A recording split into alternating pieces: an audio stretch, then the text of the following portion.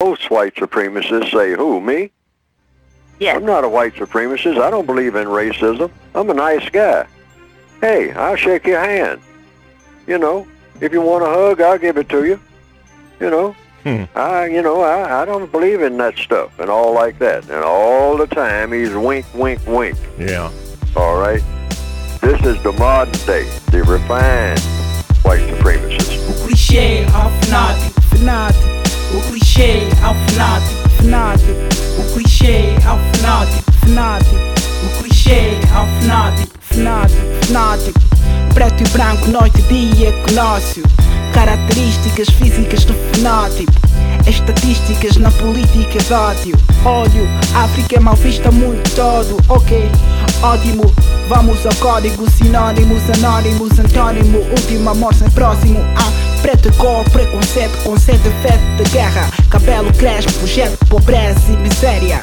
Caso, tragédia, negro, crime, violência. Objeto de comédia no cinema em cada peça. Objeto de comédia no cinema em cada peça. O clichê ao fanático, fanático. O clichê ao fanático, fanático. O clichê ao fanático, fanático.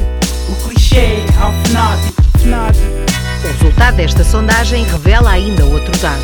Mais de 26% das pessoas não aceitariam que um filho ou uma filha namorasse ou casasse com alguém negro. Ou seja, um quarto dos portugueses não aceita um negro na família. Supremacia branca, cada dia proclama superioridade. Programa pretos perplexos, reclama inferioridade. Fantasia propaga destruição, preço, processo da desumanidade. Provo é certo, todos odeiam preto, então que diz humanidade. Aos olhos da neve, o clichê na mente e o ódio da pele. Escuro e castanha, maturidade, alma. Que tu bateu palmas, na altura de Obama.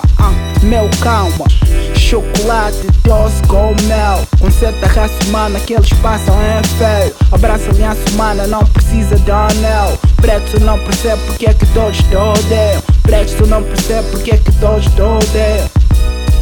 O clichê ao fanático, fanático. O clichê ao fanático.